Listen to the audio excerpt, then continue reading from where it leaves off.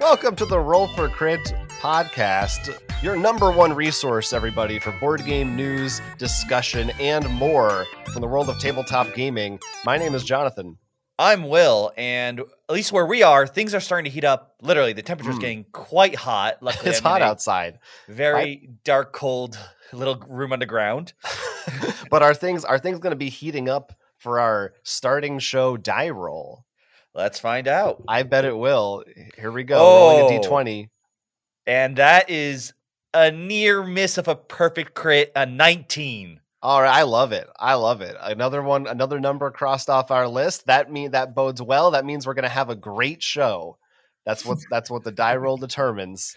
And a great show it shall be. I mean, this is a big show. There are some very, very big topics to discuss in the world of board gaming from this past week that we can't wait any longer to get into. And to help us get through all of it, we have an awesome guest. Joining our party today is a former pro Magic player and the founder of North Star Games, designer of titles such as Oceans, Evolution, and Wits and Wagers.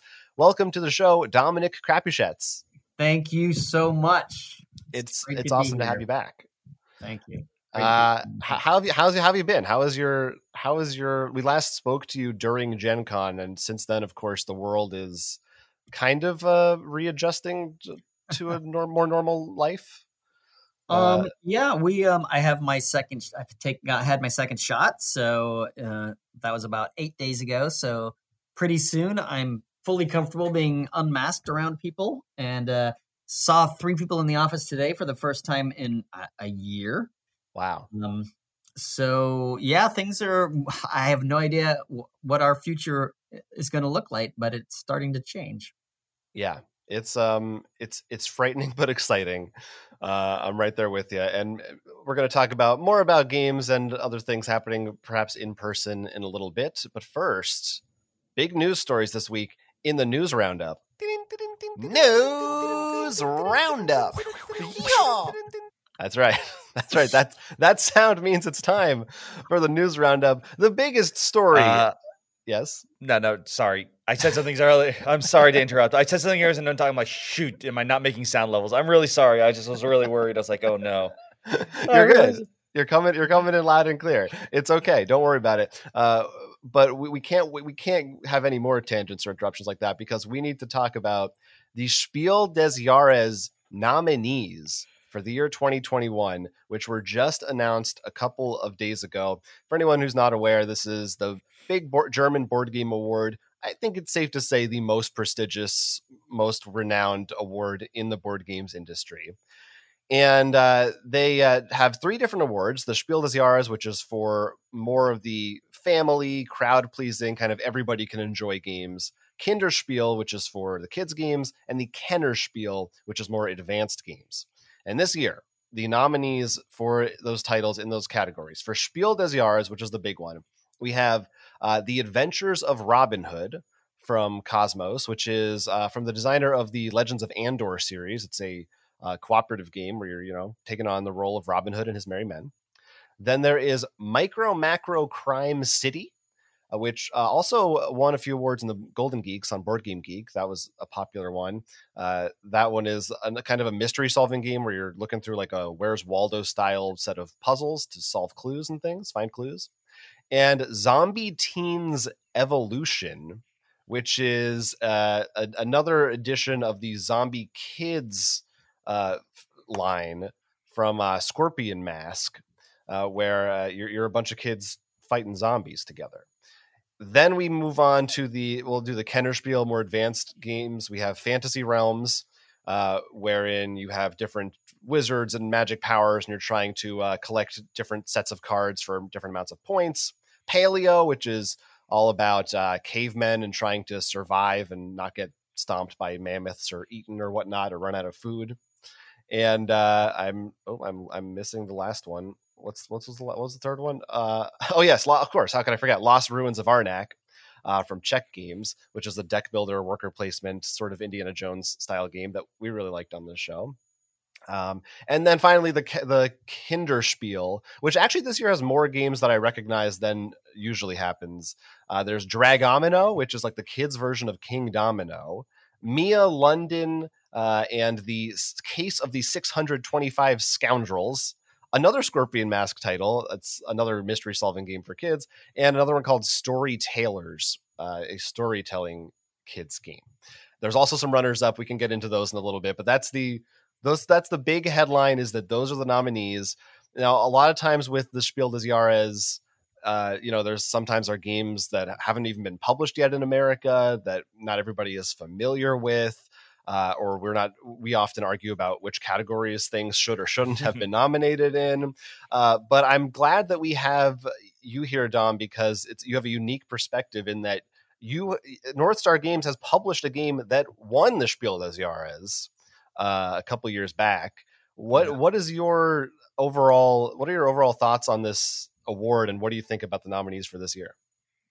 Oh, well, I mean, I think this award has done wonders for our industry, so I love it. I mean, it brings attention. It was the first award to be given to a game designer. It's not given to a company. And so it's changed our industry completely by giving game designers a lot of power. So I love it. Yeah. I mean, I'm a company owner, but I'm also first and foremost a game designer. So I love the award, and it's done wonders. Right, and it's not like the company misses out; they still get to put down the box. So it seems to be a win-win for everyone. Right. Yeah, but the more that we get game designers earning money because their name is remembered, the greater talent we have pulling into the industry and really trying to make better games. So the quality of games that have been released since the Spiel des Jahres turned into a steamroller has increased dramatically, and I think it's directly correlated to their award. Mm-hmm. Do you have a lot of familiarity with any of this year's nominees? Well, not a whole lot. That's usually the case for us, so don't feel bad. I think that's most people's situation. City, yeah. I tried to buy and couldn't. I've been trying to. That I think is going to be so much fun with my kids.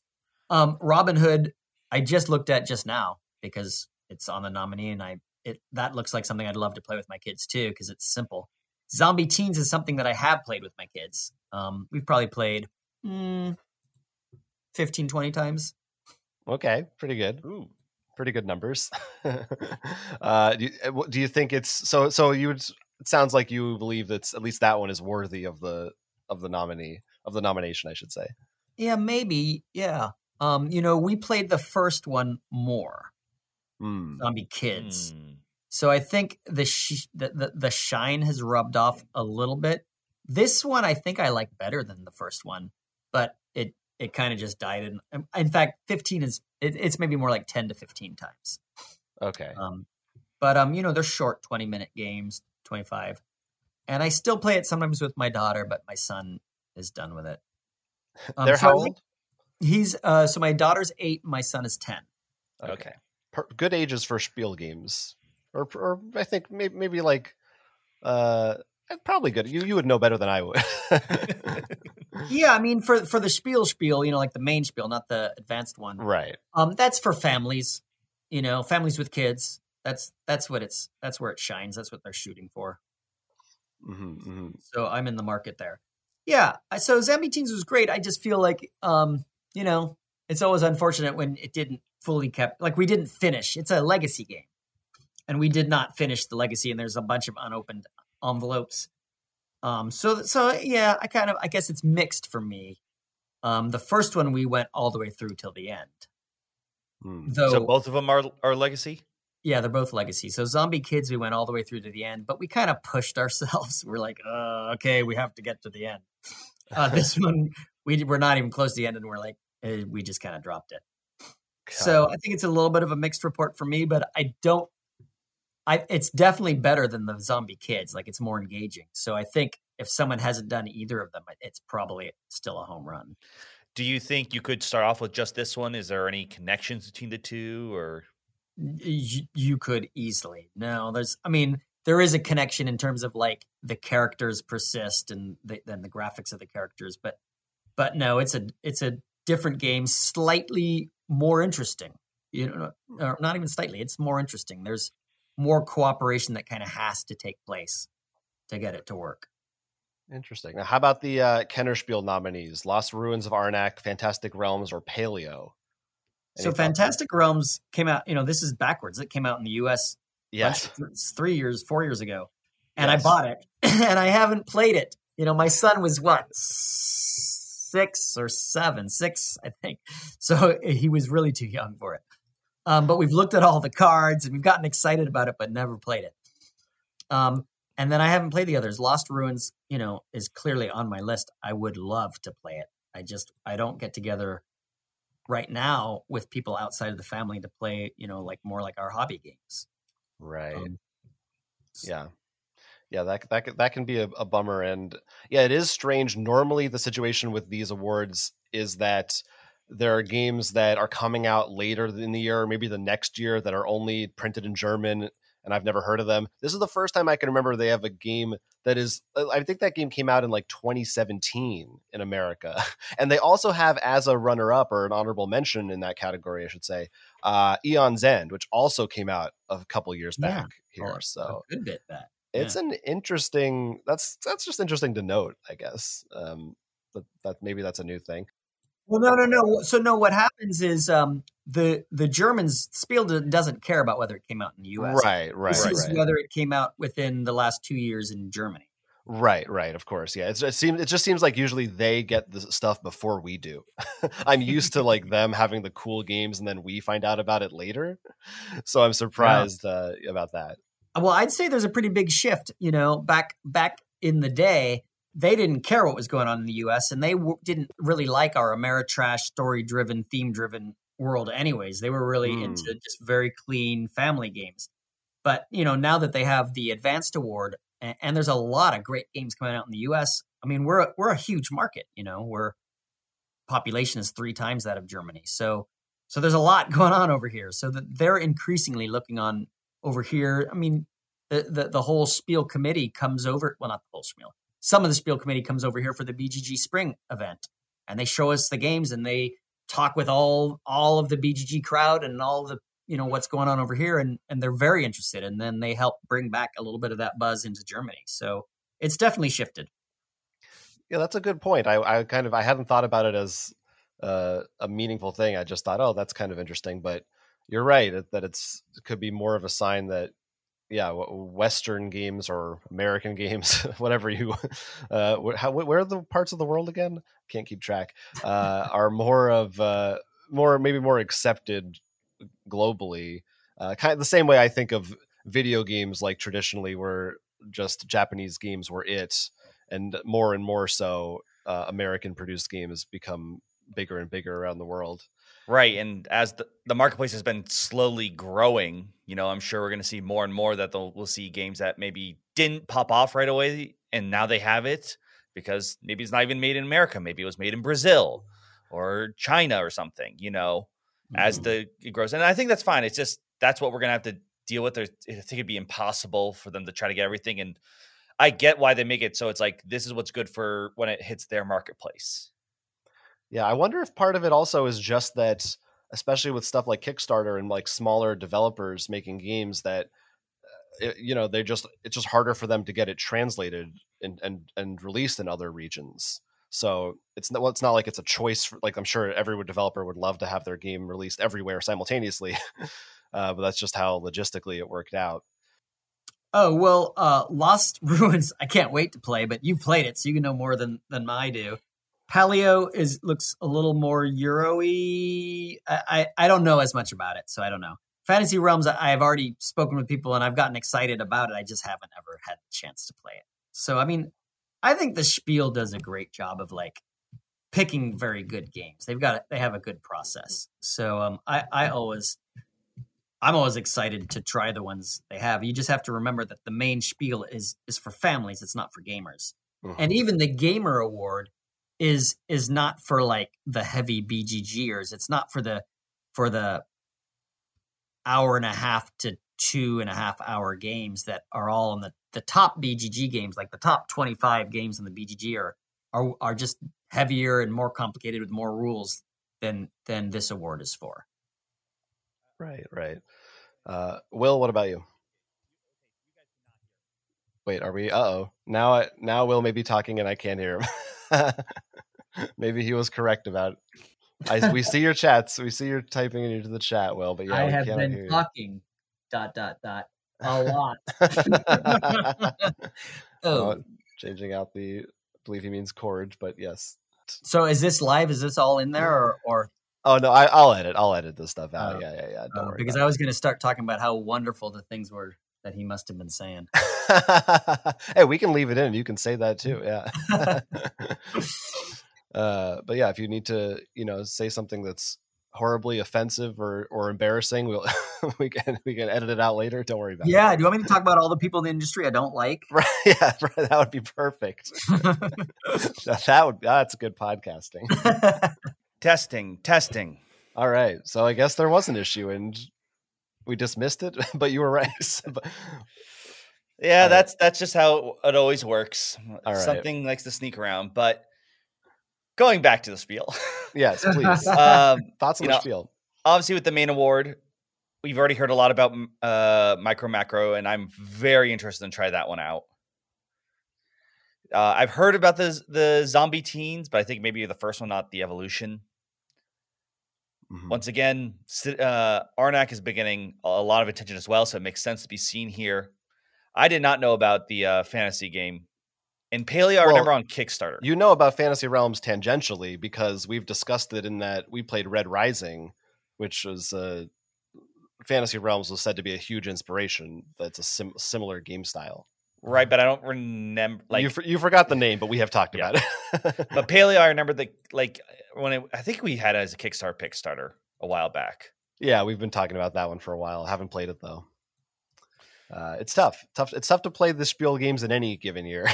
Well, in particular, yeah, because just getting the right number of people or something for some of these. Well, yeah, getting any people right now. Well, so I used to go to. Well, I used to, but I still do. I will go to BGG Spring in the future, and I play every one of the games that are nominated. Including the kid games. So I've usually played them all ever since the Spiel has been coming over on BGG Spring. So I don't know, the last 4 years maybe. Honestly, all the kid games, I got to say, really are intriguing to me. Obviously, King Domino I like. So Dragon Domino has dragons. I'm probably going to just enjoy that. But the other ones still look fun. I remember when the Mia London game was shown off. It looked like a family game, but I thought that looks like fun to me. Like I didn't think of it. Usually the Kinderspiel are like, oh, that would be fun to play with a kid. But that one, I just thought that looks like fun as an adult too. So that's kind of cool. And I think that we've, like you said, we've heard so much buzz about Micro Macro. I'm very curious about that one, and I really liked Lost Ruins of Arnak, and I've heard good things about the other titles. So I got nothing to complain about, and nobody would want to hear me complain anyway if I did. They also have Gloomhaven Jaws of the Lion as also a runner-up for the Kenner Spiel, which is cool, as well as Barrage, which so many people have told us to play, and we haven't. And also kind of going with what you were saying earlier, that sometimes the Spiel des Jahres nominees are pretty, can be pretty Euro-y. And I feel like this is a year where I look at them and they all look like very thematic. They're like weird and colorful, and I want to play them all. And I don't have my usual bias against dry Euro games. I actually really like Euro games, but yeah, and I will say in particular, because this is when I was a bit more optimistic at the beginning of when we all decided we had to stay inside. I bought Barrage. That was one of my few purchases during last quote unquote Gen Con. Oh wow. Well, so it's been sitting there waiting. Well, I don't think so. Too bad it's just a runner-up, so it's not even important.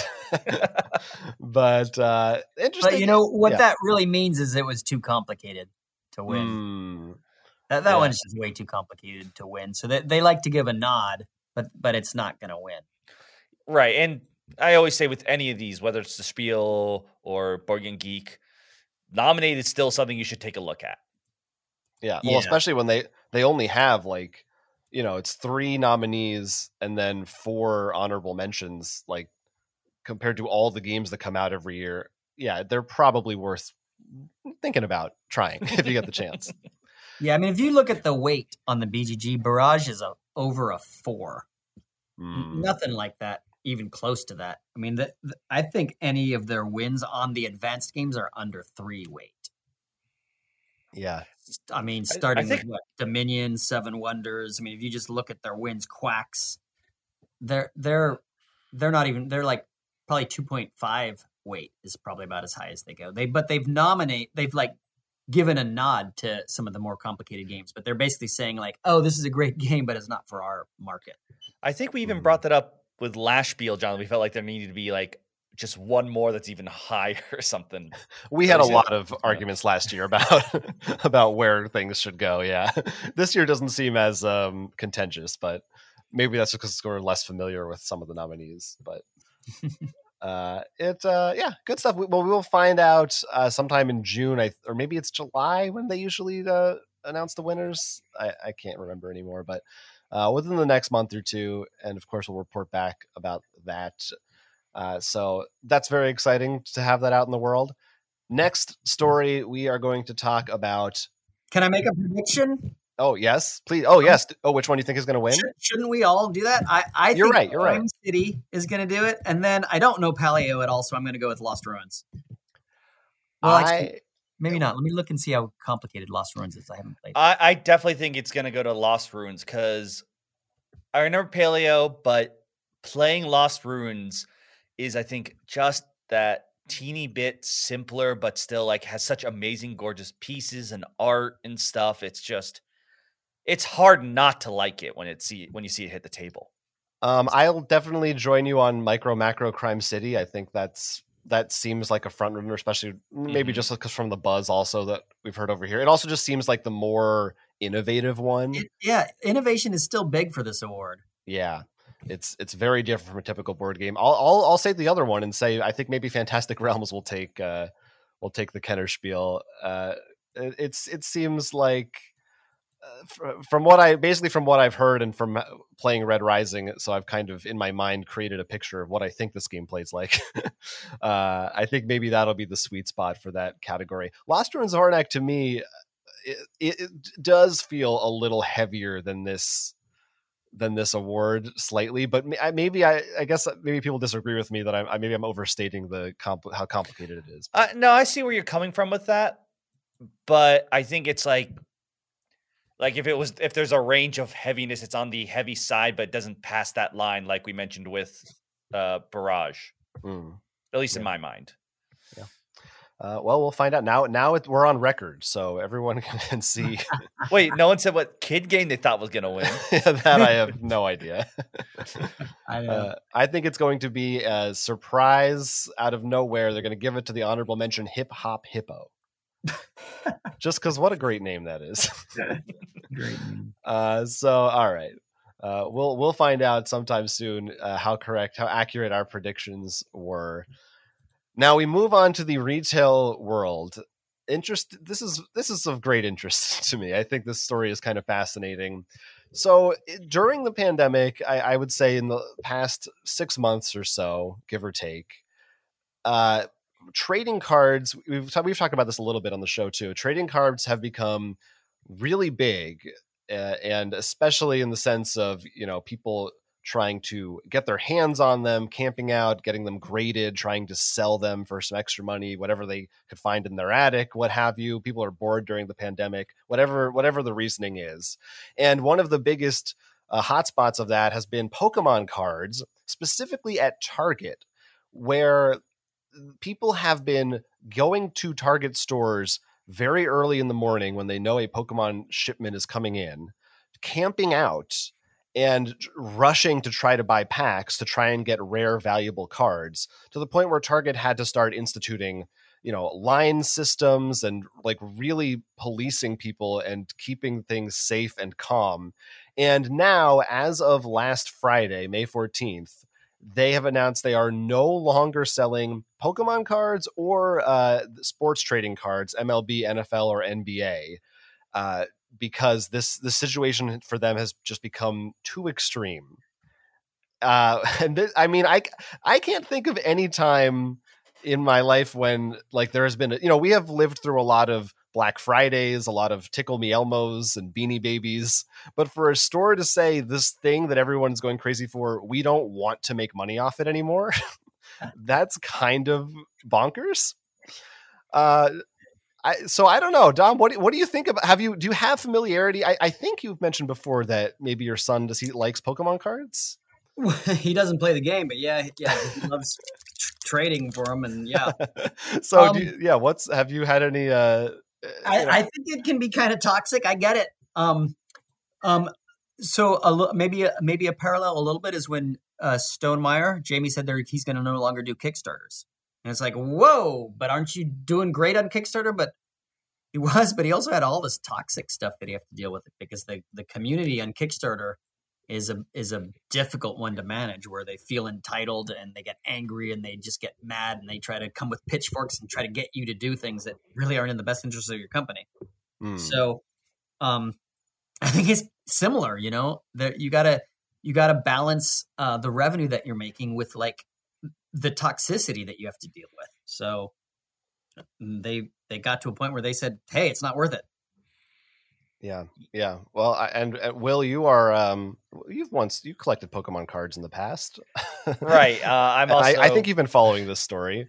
Well, yes, in particular because Target was supposedly one of the only places you could get the Digimon trading card game, which I'm pretty sure is getting hit by this just because it has Mon at the end.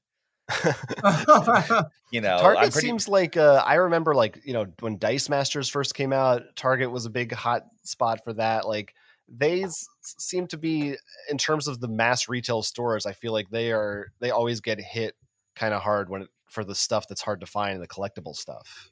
That's a sense that I get. One of the reasons why they're doing this, because I've actually listened to people who've done this and why this all's going on. Target, like most of the other things, they literally like, I'm going to place an order with Hasbro, for 5,000 units, whatever it is. Comes in, huge truck in the back, whenever. That's not how the trading cards work. There's an independent guy who comes in, like through the front, who brings this stuff in.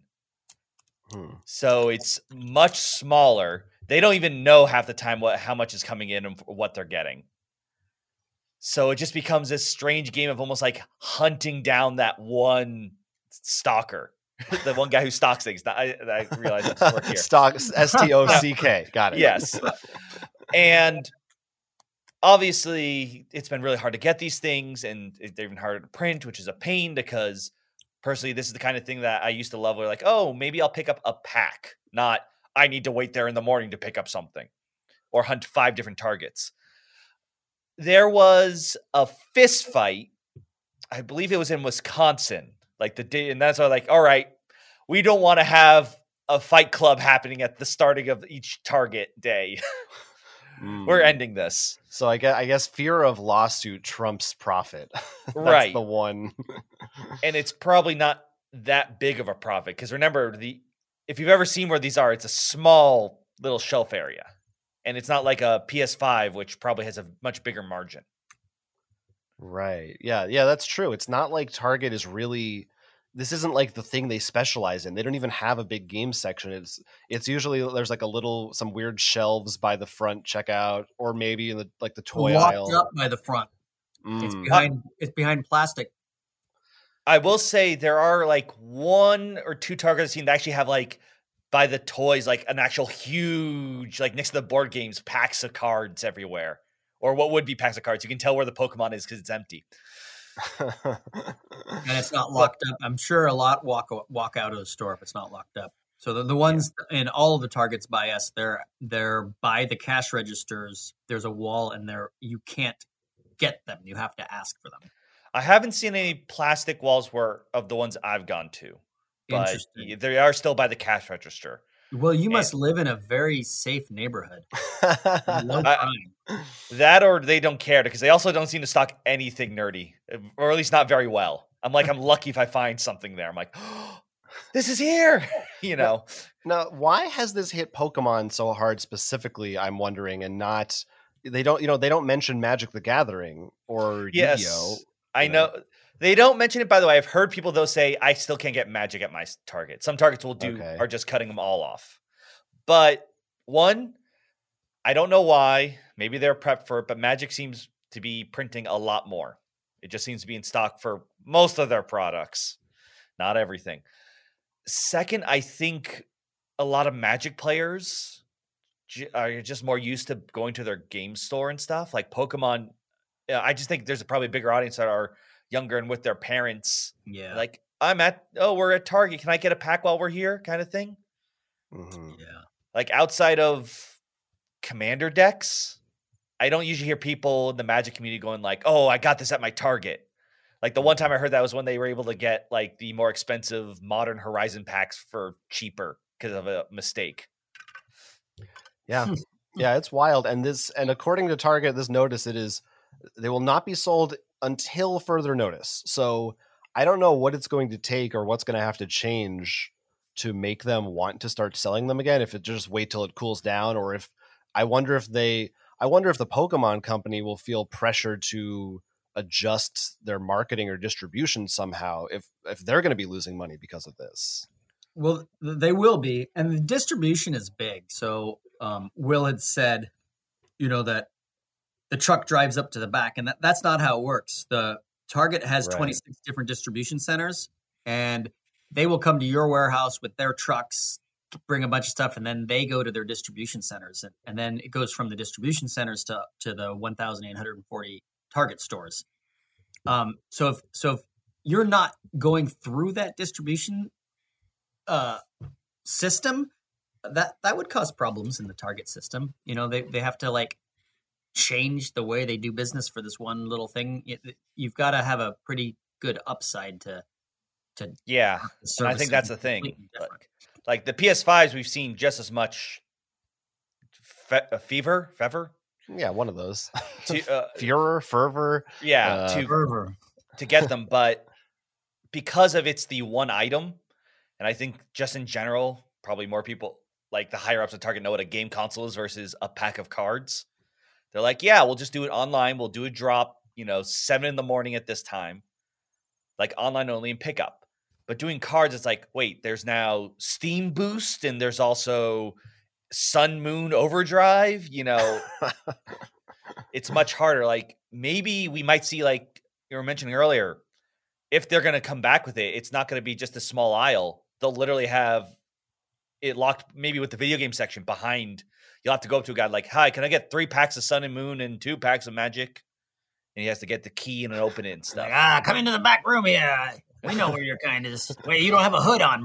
Bring your hood. Yeah, I think Beyond of Bed Bath & Beyond. Finally, Beyond makes sense. Can we go back to the old days of Toys R Us when you had to get a little ticket for your video games and you just tear off a slip and bring it to the front? Honestly, that would probably be a bit more helpful, especially, like I said, with the Digimon stuff, because people just buy, they just scoop it into their cart and then sell it for 10 times the price. Actually, I wish they would do that, because I hate going to these places and having to ask someone and find somebody who can unlock the video game door. Anyway, that's why. Aren't you still doing that? You're just giving a piece of paper so you don't have to say anything? Well, but that way I can get the paper and bring it to the front as opposed to having to hunt someone down, I don't know. That's a tangent right there. I won't get into that rant, I suppose. But anyway, we'll find out, I guess, if and when they decide to sell these again. But for now, don't go to Target if you want Pokemon cards. I wonder if other stores too will they're either going to benefit or be hurt by this. Already announced they're just no longer selling trading cards. Oh, wow. Okay. Yeah. And that was much earlier. So, depending on this fervor, if it sticks, which in some sense it's good because, I want these trading card games to go. The more people playing, the better. Playing is the keyword, not selling. I'm not speculating. Right. And obviously we'll see the results now that we can slowly, depending on everything, where you are and stuff, but, actually be together to play games. And we'll see that result. Maybe we're going to see a huge drop off. Maybe everyone was just like, oh, now that I can get together, I'm not going to do this anymore. Or maybe we'll actually see the people get to the play. And what's probably going to happen then is we will see the product stick more because more people will then focus on the singles. Well, Pokemon back in the day only has about a 25% play rate. About 75% are speculating. They're just trading it. Yeah, Wow. I do know that most cards in there, it's like competitive cards aren't expensive in and by themselves. And like if there's like a rare Charizard, the Pokemon company will be like, all right, we'll make a box product that has the Charizard in it. So I don't think it's hard to make the competitive deck. But they'll also throw in there a rare gold only like coated Charizard, which sells for hundreds of dollars. Not because of the ability, but because it's super pretty. And I think that's the thing that everyone, and of course, we brought this up before, and even I'm doing it on like people on stream now are just opening boxes and be like, look what I got, Right. It's a strange world we live in. For many reasons. This is not even probably in the top 20, but it's somewhere on the list of reasons that it's a strange world. Let's stick on the subject of trading card games. Some announcements from Wizards of the Coast regarding their coming back to, as we said, more in-store play, as specifically regards Magic the Gathering. They are changing things up a little bit for upcoming seasons. For this, I'm going to defer to you, Will, to explain, because I kind of have a sense of it, but I think you have a better idea. You'll be able to develop it better than I will in words. What exactly did they announce, and how is this going to change everything? So Magic has been recently really trying to get into that esports scene and really trying to push up their pro players a bit more. So I think it was about 2 years ago they introduced this new pro league grouping, and in essence, the people who make it to this rank are paid just like an athlete by Wizards of the Coast. Mm-hmm. And it was extremely complicated. I think even people who are much more well versed in Magic than I am have a hard time telling you how you actually get into that. It seemed to try to focus a lot more on Magic Arena, their digital client, versus the paper. They pretty much have announced they're ending that. They're not going to have a thing anymore where they're going to pay. They're still going to have prize tournaments. That's still going to be a thing. And there's some more plans in the future. Obviously, some people are very upset about this. If you're getting paid, this sucks. You lost your job. There's also, I saw a lot of people complaining like, this was going to be my dream and you crushed it, which in turn, it seems they decided that it was all the Commander players' fault because they're more casual. Of course. And that was a hot thing on Twitter, which was a weird shift. But like in some ways, who said it's the Commander player's fault? Magic, not Wizards, not Wizards. Oh, okay. Wizards literally just said, this is what we're doing, and they pretty much backed away. That sounds like what they would do, yeah. I mean, they're not going to blame Commander players. They're like, that's a new revenue source. Yeah. Well, I want to know how many, like you say, of course it sucks if this is your. How many people are getting paid? Yeah, how many? Like, I think it was about 30. Okay, so it's not the people who are saying this is my dream. It's not like the most attainable dream. Yes, I would say that. And like I said, I can't even tell you how you get it. It's not simply just winning. I think you have to like win specific runs. It's not even just getting points or something. It was convoluted, to say the least. Huh. Interesting. Okay. Yeah. So yes. Well, I was just going to go a little bit on the business side. So, Please. I mean, it sounds like, Magic wanted to try to push things digitally because clearly the printing costs of a digital system is cheaper than printing cards and sending them on trucks and ships and trains. Digitally just pushing it down the internet is a lot cheaper. Mm-hmm. But one issue has been Magic doesn't play well online because of the interrupts in the instance. Well, and so they've been losing out to games that don't do that. So that could be one issue, and they maybe were hoping they could build a community, and they might have just realized, I don't think we're going to win that war against what's the Hearthstone Hearthstone, yeah, and others. So that could be part of it. And part of it could just be like, look, we want to build the in-store community because it's the community of players that get together face to face. And there's a whole camaraderie around this community that's driving the long-term stickiness of the product, as opposed to just like hanging out by yourself and playing digitally. So I don't know. I'd say a combination of those two may be driving that forward. I definitely agree with the first point. I think when they first did this new Pro League, which from what I can tell was definitely it rewarded digital play a bit more versus paper. That's what I can tell. They just saw, Hearthstone, Overwatch, all these esports. And they're like, yeah, let's do that. I got to tell you, though, they didn't do, at least, I don't know whether they had a bad planning or anything. Even watching Magic, yes, it's not as fun, especially when you get the higher tiers, sometimes there's only like 2 or 3 decks and who draws. But I can't tell you who was the pro leaguer. No idea. And, it's hard for the pro leagues. Like, you look at sports, whenever the news baseball, football game, you have one of the people put on the cover who everyone loves. Now, I want you to think of the players, and who do you think is going to excite more people? A normal person or Jace the Mind Sculptor, like shooting up lasers and stuff, the pro players are the characters in the game. It's just hard not to put them on the cover instead. Have they ever done I can't remember who, I feel like maybe Netrunner did this. Probably others have done it too, where they will sell this is the deck of the last winner of this tournament. They did. They used to. And I loved them. Everyone loved them. And Magic didn't like them because the pro players, obviously having good decks, would have 4 copies of a Gaia's Cradle, very expensive card. And even though they put a gold border to say this is not tournament legal, people still liked them. So it lowered the price of their other products. That's too bad. But the pessimist in me, though, I want them, as you said, if they could focus more on the in-game stores, that would be fantastic. I think that's obviously the right way to go. I think that will help out the local stores, more people sitting and playing the game, and honestly, winning a prize, just a good prize one time, because that's what happens. Sometimes you're lucky, you win one, you feel really good that you got, whether some packs or whatever, it's going to feel great still. But I have this sneaking suspicion, maybe it's because I pay too much attention to video game news. They're just like, we cut and we made some money, so the stockholders' price goes up.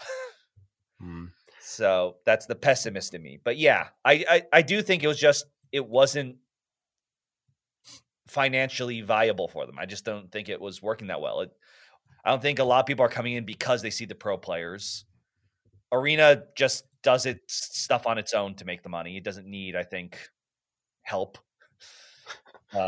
It's interesting to me that anyone was upset about this because it sounds like it affects really a very small group of people. How many people were actually going to these tournaments, watching them, cared about who won? I mean, I think it's there. People wanting to play them, and like I said, there are people who are like, "Oh, maybe I'll be the pro someday." Right. But yeah, the other thing too is recently it has felt like standard, which is I would say what most of the pro league is. That's the most competitive form, has been shafted a little. A lot of it has been very swingy, doesn't feel balanced. You get these cards that just, wreck the entire format. So it could be more of just the pent up rage from feeling like they're not being listened to. Well, they are still holding the World Championship and other, smaller tournaments and events in various places. So if you just live for the competition, you just want to be the best you can be, that's still something you can vie for in one way or another. We'll see going forward if they change this again and add a whole new kind of league with a different name that means something else and is slightly different. I mean, it sounds like they've only stopped the digital money, right? I mean, there's still a pro league for card players. So if you still want, if this is still your dream job, you can still do it, right? It's just not online. No, they said they're not paying people anymore. They're not going to have prizes for They will. Yeah, they will still have prizes, but you're not going to be paid to literally just show up, I guess, and play. And that was the big thing for a lot of people. You're still going to be able to win big prizes in tournaments. That's still going to be a thing. So you're just not going to get paid to play, or I guess you're not going to be paid a hotel and stuff like that to fly. Like you just have to make those accommodations yourself. Yeah. Well, that's the way it was when I was a pro player. So nothing seems strange there. Yeah.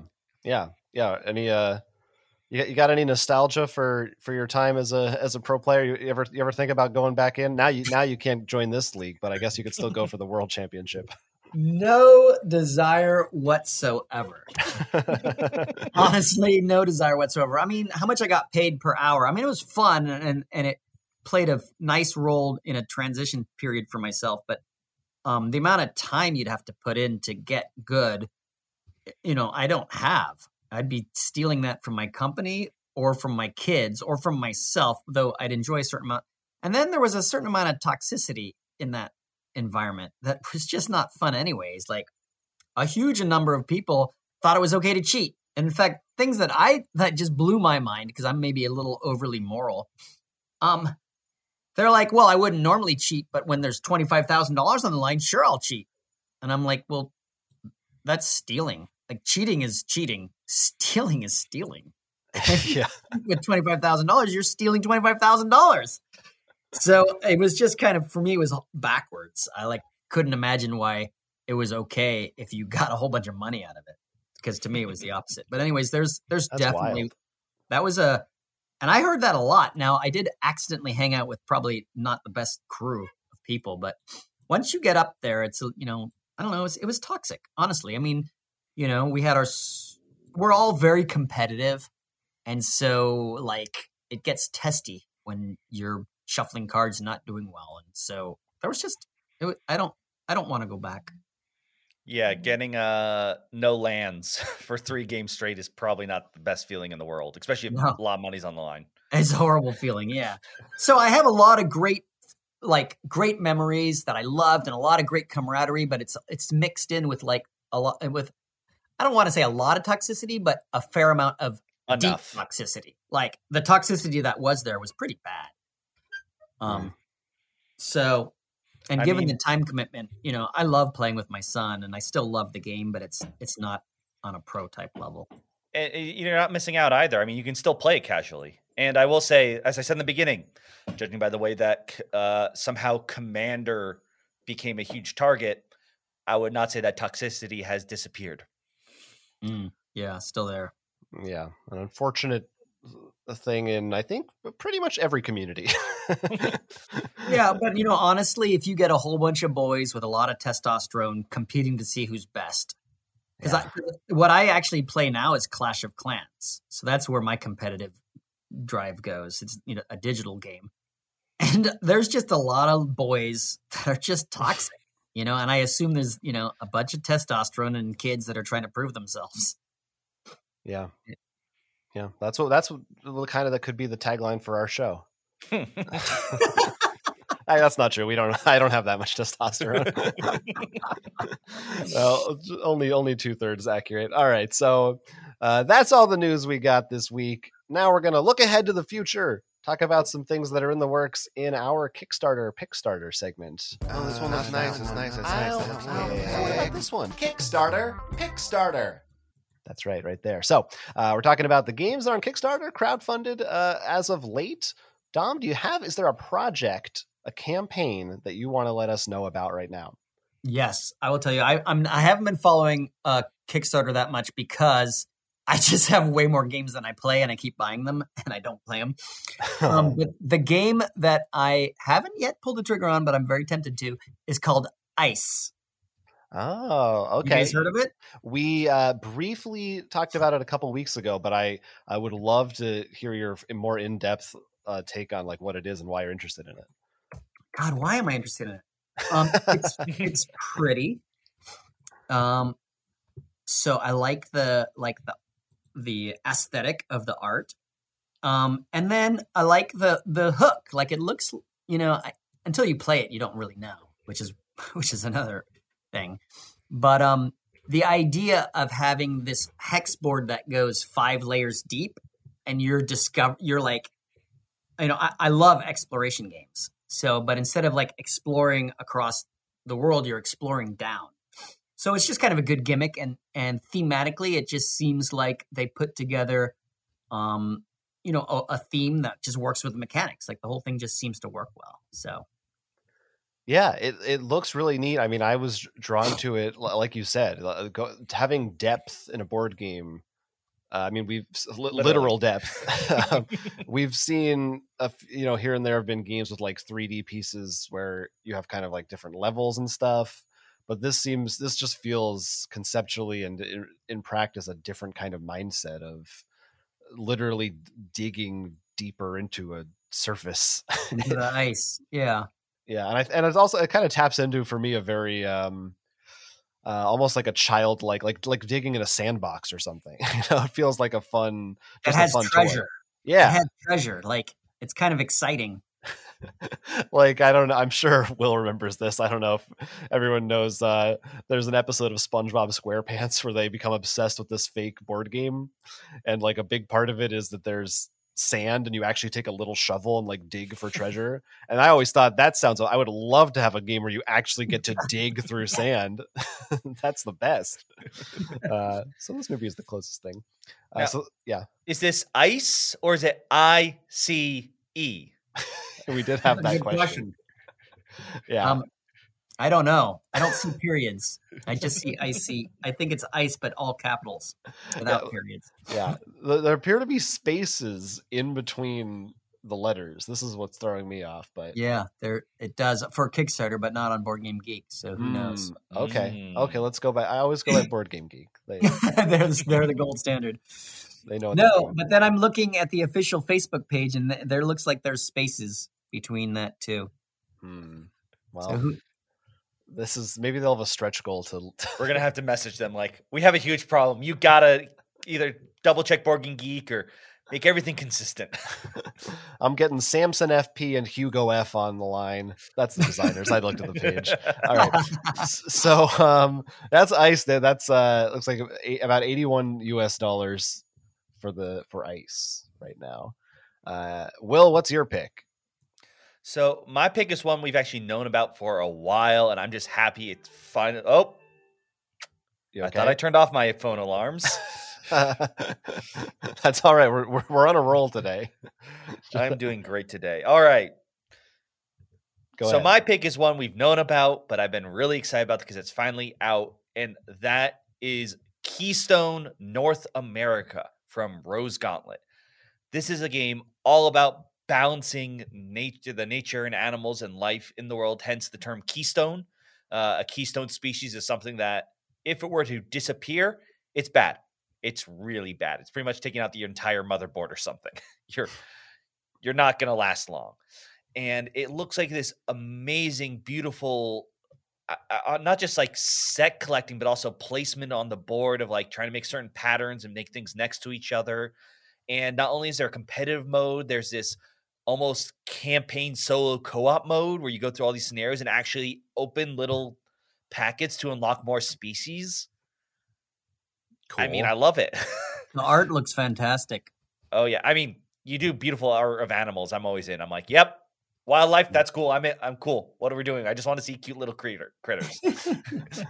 Yeah, it's got that look to it, kind of like Parks did, where I could see this easily in an actual like national park gift shop, and it would be a cool one to pick up.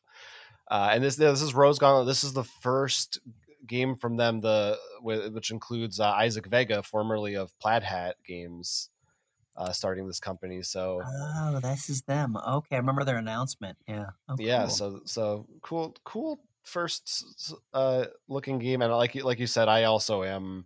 The gameplay itself seems like like good, like some familiar mechanics, but done in an interesting way. But yeah, the solo scenarios and things, that's where I'm like, ooh, I'll get into some of that. So again, that's Keystone North America. So I guess it's implied that there will be other Keystones. That would make sense. I mean, I imagine just like Wingspan, if it does very well, which I think it will, we're going to get Keystones for different environments. Yeah, and it's $45 to back that one, although there's a deluxe edition. Mm-hmm. And there's many more fun things, too. Yeah, and kudos to Isaac for going out and doing this with Lindsay.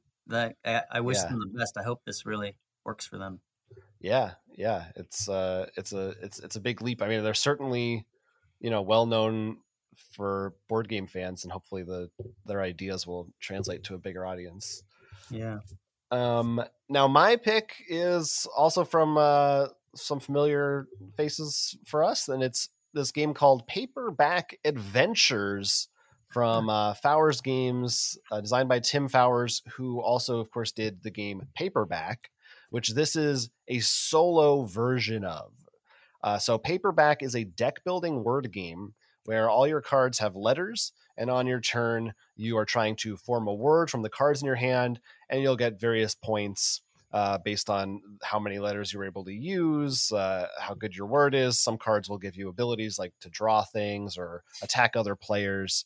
And this is kind of the same idea, except you are playing against a boss, so to speak. I think the theme is kind of like you are a writer and the boss is sort of like your idea that you're trying to tackle for your next book.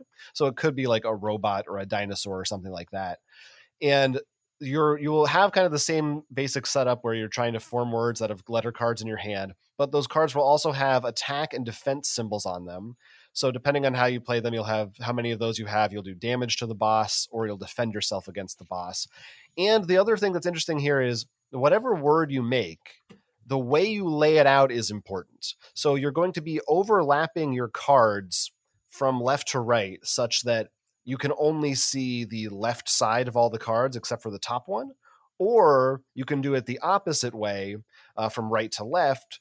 So in one way, the first letter of the word is going to be on the top, and in the other way, the last letter is going to be on the top. And whatever card is on top, that's the ability you get to use. So you're not just trying to make a word. You then also have to decide, how do I want to arrange that word for what I need to do this round, which I think is a pretty interesting kind of a twist. And there are different characters you can play as in this, but they are selling those separately. So the core box is $35. It comes with one character of your choice, or you can get all three if you want for $79. And each character comes with another set of enemy cards and all kinds of other more letters and all kinds of things for you to add into the game. I'm into this because I really like Paperback. I also like Hardback. That was kind of the sequel to that game, but there aren't many, I guess, other than like, on your phone, you can play Boggle or something like that. A solo tabletop word game is kind of a cool concept. And those are two things that I really like and a fan of Tim Fowers' design. So I'm pretty excited to try this one out. Yeah, I'm looking and reading it. I just received his last game, the Burglar Brothers. Oh yeah, Burglar Bros 2. 2, yeah, and it's sitting on I haven't played it yet, but sitting on my table. This one is solo deck building roguelike, and so there's been a lot of comparison with Slay the Spire, which is kind of interesting. Yeah, I think that's really cool. I also love roguelike video games, so it's really right up my alley.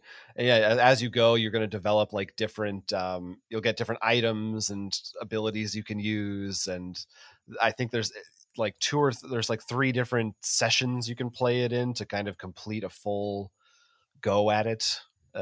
It's cool. So again, that one is Paperback Adventures.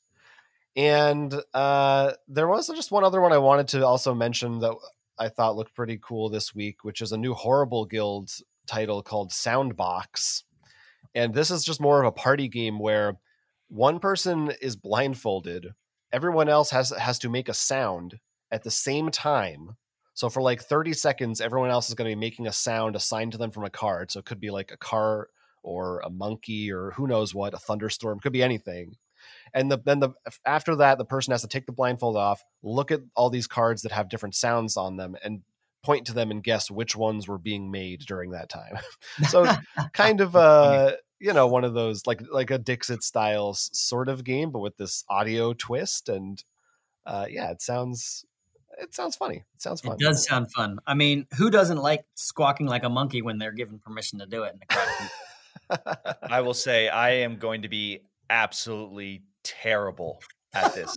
I have problems if 2 people are talking at once or like in a crowded area. So this would just be, I'm going to be like, I heard garble, garble, in Gerbil. Well, I won't let you be on my team then. I thought it sounded like it was cooperative. Is it actually two different teams? I thought it was maybe you're right. I thought maybe it was team based, or maybe it's whoever gets the most points at the end. Oh no, I guess you're right. It is fully co-op. A cooperative party game. You're right. You're stuck with me. I just really wanted to. I just want to crush another team. So maybe there'll be a variant. Any other Kickstarter stuff going on, or I think we covered at least. There's always more, but those are some of the fun ones from the past week or so. Now we're going to talk about games we've been playing. That's right. It's time for our longest bumper in Table Talk. Table Talk. Table Talk.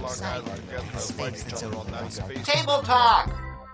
It's worth it. Every week it's worth listening to. Now, as we said, it's been tough to play games.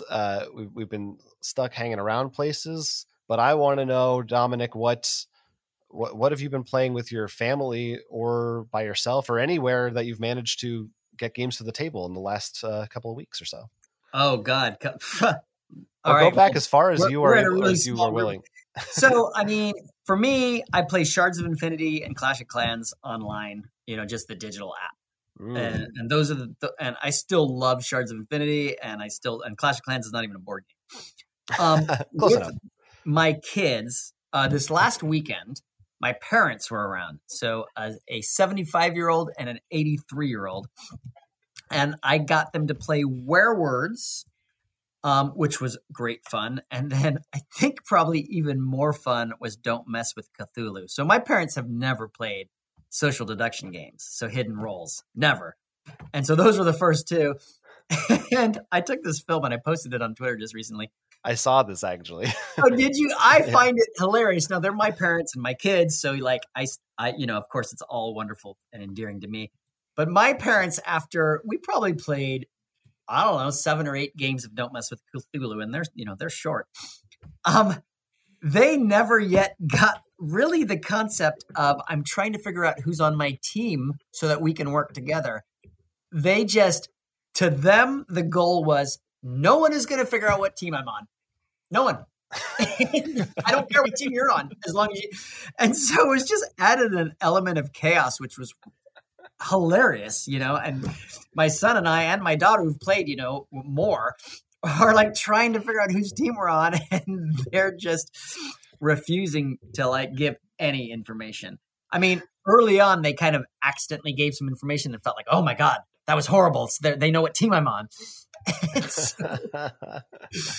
We became a black box, and it was hilarious.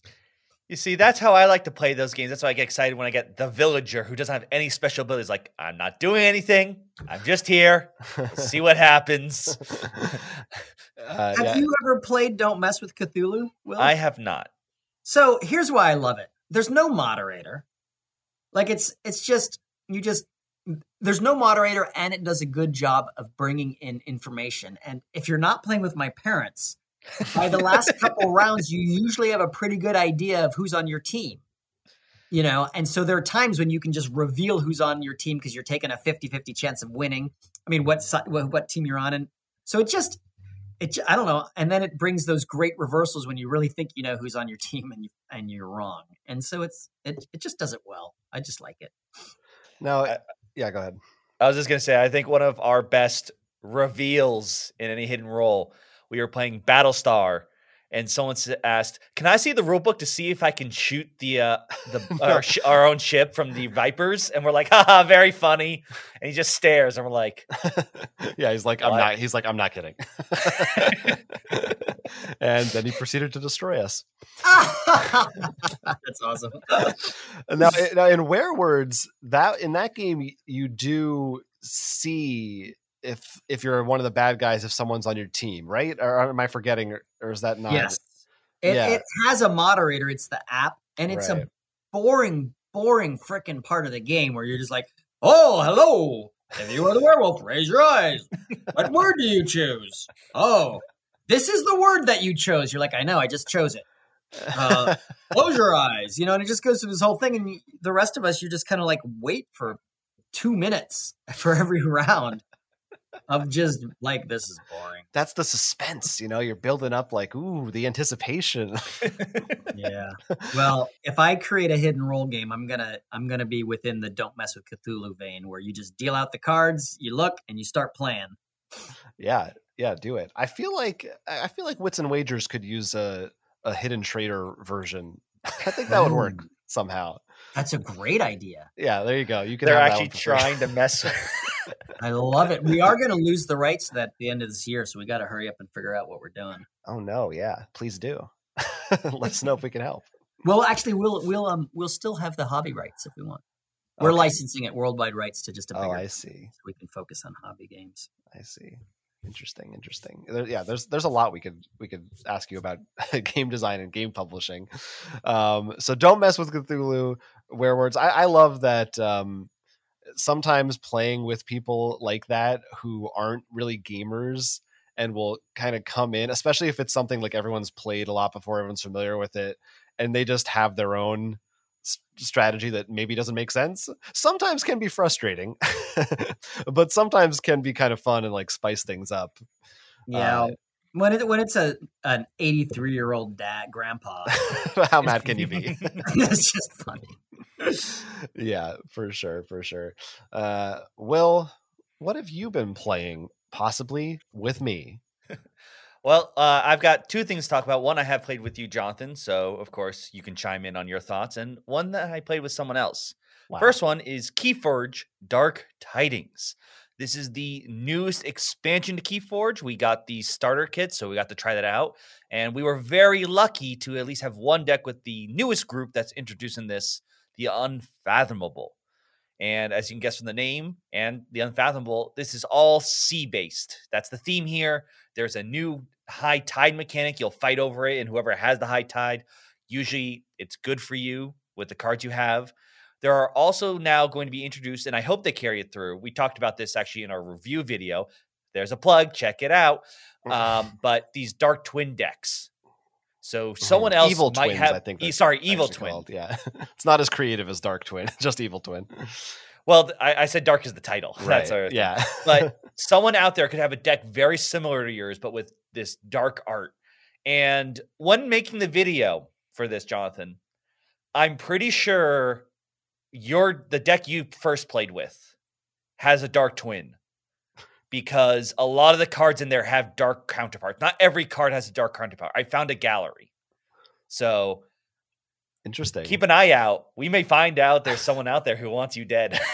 I'll go looking for that Evil Twin. Well, just as a brief summary, people don't know Keyforge. It's this, every deck you buy is unique and fixed. And essentially, if you're familiar with any other games, like most like dueling trading card games, it's kind of a similar thing where you are playing creatures, playing artifacts, which are your permanent sort of abilities, and or actions, which are like spells or what have you, and you're trying to collect amber to forge keys.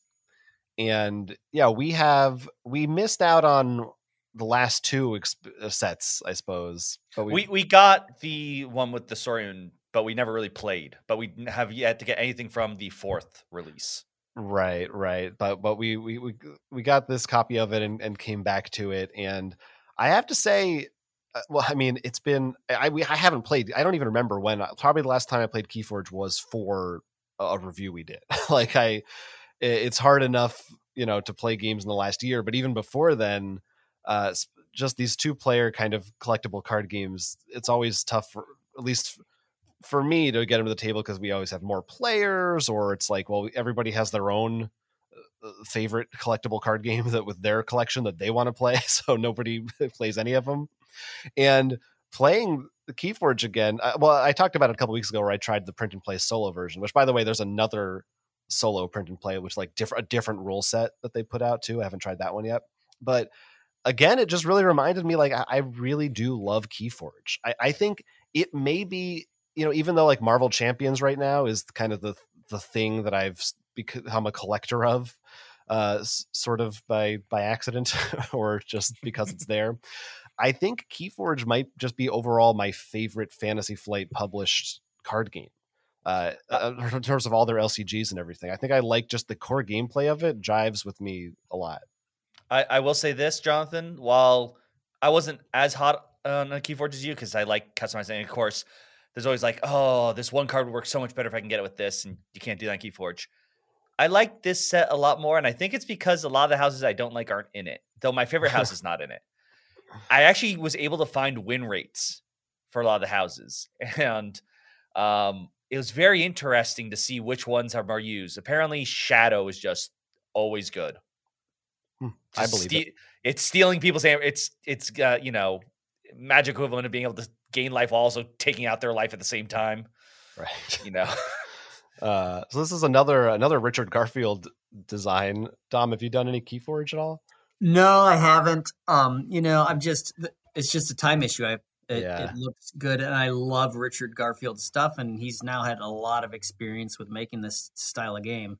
Sure. Yeah. Fun fact, that was something in some targets you could find next to the trading cards. There you go. So maybe we're just going to get a Keyforge aisle now.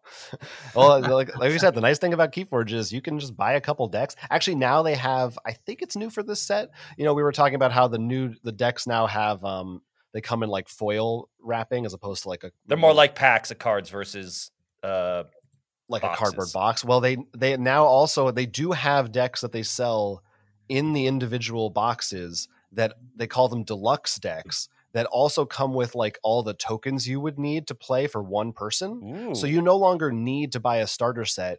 You could just buy 2 decks of the deluxe with some tokens in it and have everything you need to go. Which is really nice because we recognize there are some tokens we didn't see before that were introduced from the last set. Right. So you don't need to buy a new starter set. You can just buy the smaller deck from that and you'll have whatever new tokens you need. So yeah, it's a good one if you don't have time. That's one of the reasons I love it. It's you don't have to. You don't even if you have the time, you can't do anything to it. So it's just very easy to like. I'm going to grab a deck and play it, and then play it some more. Switch decks, try again. There's no prep required. So recommend. That is nice. That is great. Yeah. What else? What's this other mystery game, Will? The other game is another little small one called Alpaca Paca Paca. Oh, I've seen that. It's hard not to miss that name once you see it. It sticks with you. This is a small little Japanese game in which the idea is you are trying to make the prettiest, longest neck alpaca. The way the game is played is you set up the deck depending on number of players, but on your turn you have the option to either draw 2 cards, play 1 to your alpaca, increasing its neck, and discarding the other one. Or you can take from the discard pile. You take everything in the discard pile and add it to your alpaca. Or you can try and trade. And if you can't do a trade, then you have to do one of the other 2. There are negative cards. It's mud because no one wants a muddy alpaca.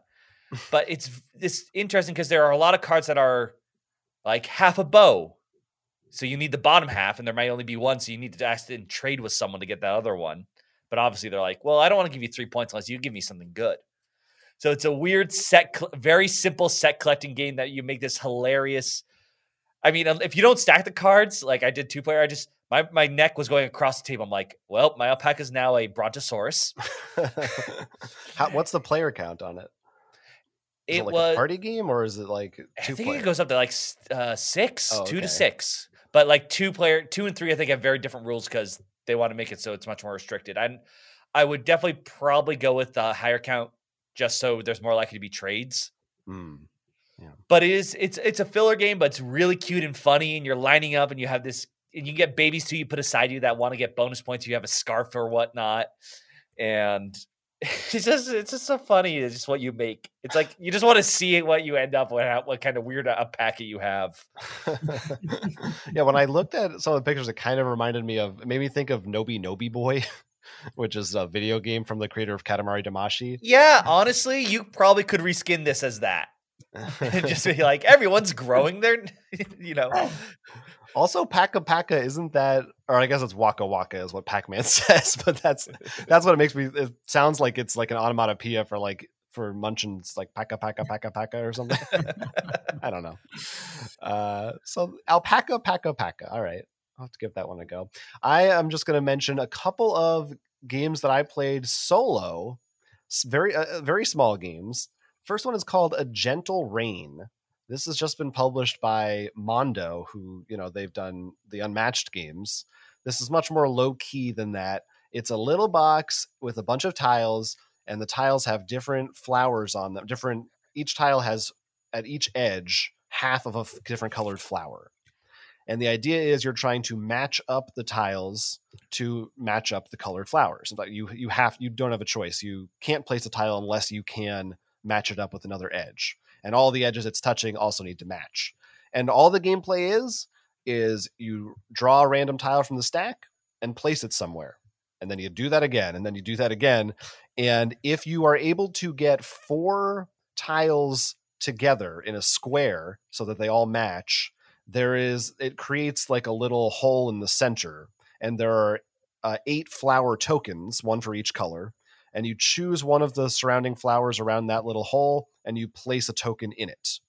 And the game ends either when you have been able to place all of those flower tokens, or when the stack of tiles just runs out, and you get points for the tokens and also how many you didn't place. So every tile you didn't have to place in order to get them all, you'll get points for.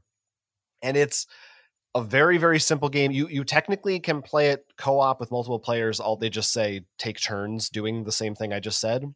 So there's no rules change or anything like that, but it feels more like a solo thing, or maybe something for like 2 or 3 people just to kind of casually do. But it's very funny because in the rule book, it starts out by saying, like, before you play this game, you should take a deep breath in your nose, out your mouth, stretch, make a cup of tea. They really want you to have this be a zen, relaxing experience. And I think they kind of nailed it. I think they hit that mark. It does feel pretty relaxing.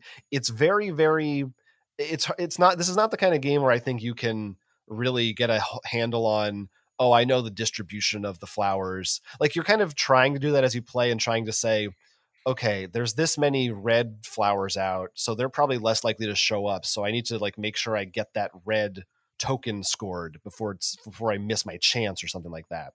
But I don't know. It seems like it's hard. Like, there's so much randomness because it's just a random pile. This isn't the kind of game where you're really like min-maxing your points. It's more just like, it's an activity to do, and at the end of it you'll just kind of have a pretty little river that you've created, or a pond or a lake or whatever it is, and enjoy your casual little time with it. It's very easy to set up and put away, not difficult to learn the rules, kind of a cool one if you just want something very small and relaxing. And that is called A Gentle Rain. And the other one that I played, this was a Kickstarter I received recently from Button Shy Games, who do all these wallet-sized games. Actually, 2 different games. I got Sprawlopolis and the new version of that, Agropolis. So these are kind of similar, pretty similar to A Gentle Rain in a way.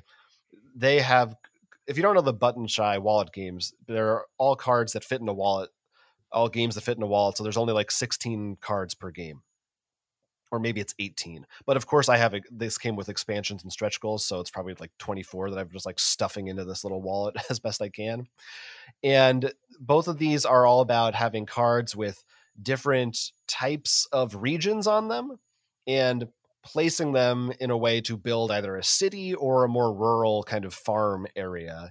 And there will be different ways that you score points, different rules for having each game. There will be 3 random rules that you choose from. And you'll also get some basic points for like you'll lose points if you have too many roads. So you want to try to connect all the roads on the cards so that it counts as just one continuous road instead of multiple. Or you'll want to line up, you might get points for having 4 red colored regions next to each other. Or maybe you'll get points for like your biggest region of each color. And it's meant to be played with multiple players. You have a hand, you play one, and then you pass the rest of your hand to the next player. And then they play one and they pass the hand to the next player.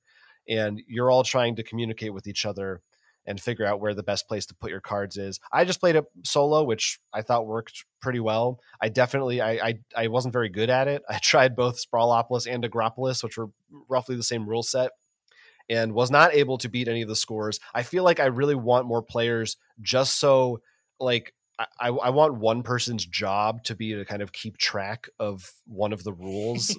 So like, okay, you try to score that goal. I'll try to score this one because I struggled with, and also the other thing is you can overlap the cards. So you kind of have to get into this mindset of not only can I place them adjacent to each other, but if I don't like where that card is or the colors of regions there, I can just cover them up with half of this card instead.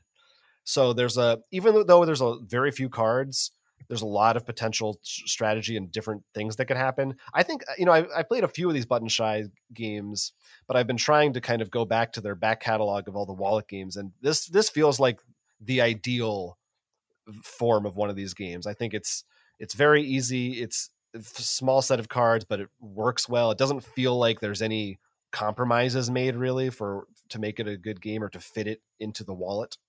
So I'm pretty happy with it. I think a lot of people are fans of Sprawlopolis. You guys have experience with any of these Button Shy wallet games? I haven't. I'd like to play Tussie Mussy. That's one of their games, right? Yes, yeah. Because I'm an Elizabeth Hargrave fan. She lives around here, and we play test together. Oh, awesome. Yeah, I think I also they had another Kickstarter, and I'm getting that one too. Because yeah, I wanted to try that one out. Man, you guys play test together, and she hasn't just like, thrown a copy at you at some point to give it a shot? No, I haven't even asked. I would just buy it. No, I'd love to support her. We're in the pandemic now, but yeah, we used to meet once a week, and it was like the highlight of my week. Mm-hmm. Yeah. We met at Matt Matthews' house, who did the Search for Planet X and Between Two Cities, a few other pretty important games. Mm-hmm. Got it. So, yeah, it's fun. Like 3, and actually another person's there too. There's 4 solid people, and then every now and then another person. But yeah, it's a really good group, and it's really fruitful. Yeah, that's awesome. And hopefully we can all get back to fruitful groups soon. Yes. Oh yeah. Very, very soon. Very excited about that. All right. So those are all the games we've been playing.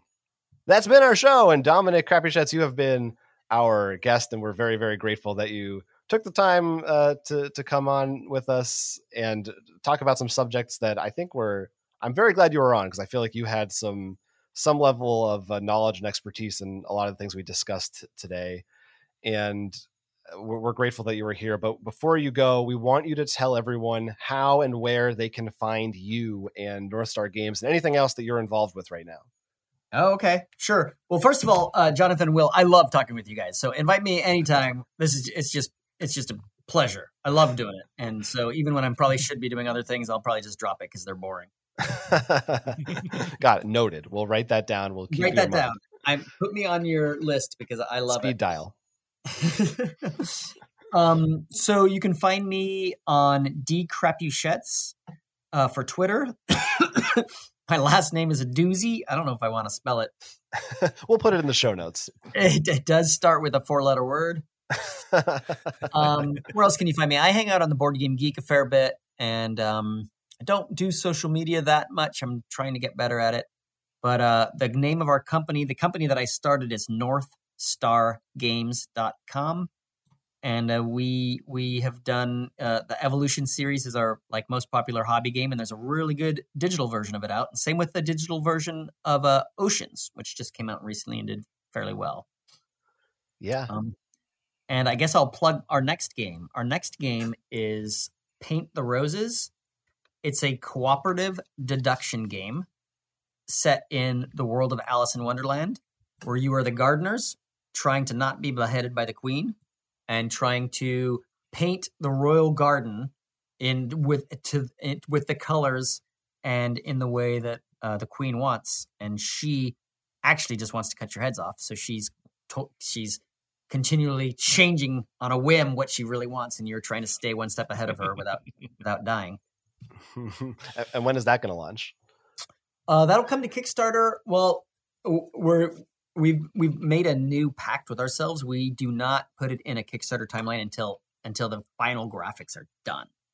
Okay. Because then we don't have delays in production delays and delays in anything. So we don't know for sure, but it's probably going to be around September of this year. And I'm going to just say one of the cool things. There's a ton of cool things with this game for a cooperative deduction game. But one of them is you do not have to set up any of the sorry, my wife is calling me. You do not have to set up any, like the setup is the same regardless of who you're playing with, when you're playing with your kids or new people or super experienced players, which Ben's parents have played this over 300 times. And so they are phenomenally good. And the level of difficulty adjusts with your level of play. And so it leads to a very tense game on the last 2 rounds, regardless of how good you are. So it's like a new feature that I've never seen before that I'm really excited about. Awesome. Well, we will definitely be looking out for that. We will be probably picking it as one of our picks when it launches, and find all the links and all that information to follow all that stuff in our show notes. If you're listening to this and you want more Roll for Crit, guess what? You're in luck. You can find links to our YouTube YouTube content, weekly live streams, merch, and other stuff at our website, rollforcrit.com. You can also support us on Patreon. Join our Discord server, get bonus audio episodes every single week at patreon.com/rollforcrit. This week I'm going to be talking about Spiral, the Book of Saw, so you don't want to miss that. Or you can just rate and review us on iTunes, which is also very, very helpful. And if you want to send us an email, ask a question related to board games, we'll read it on the show. You can email us at meeplegallery@gmail.com. Become part of the Meeple Gallery. We'd love to have you on. And again, that's it. So again, I'm thank you, Dom. We'll let you go back to your beautiful family and away from us. And it's been great having you. I'm Jonathan. I'm Will. And this was Roll for Crit.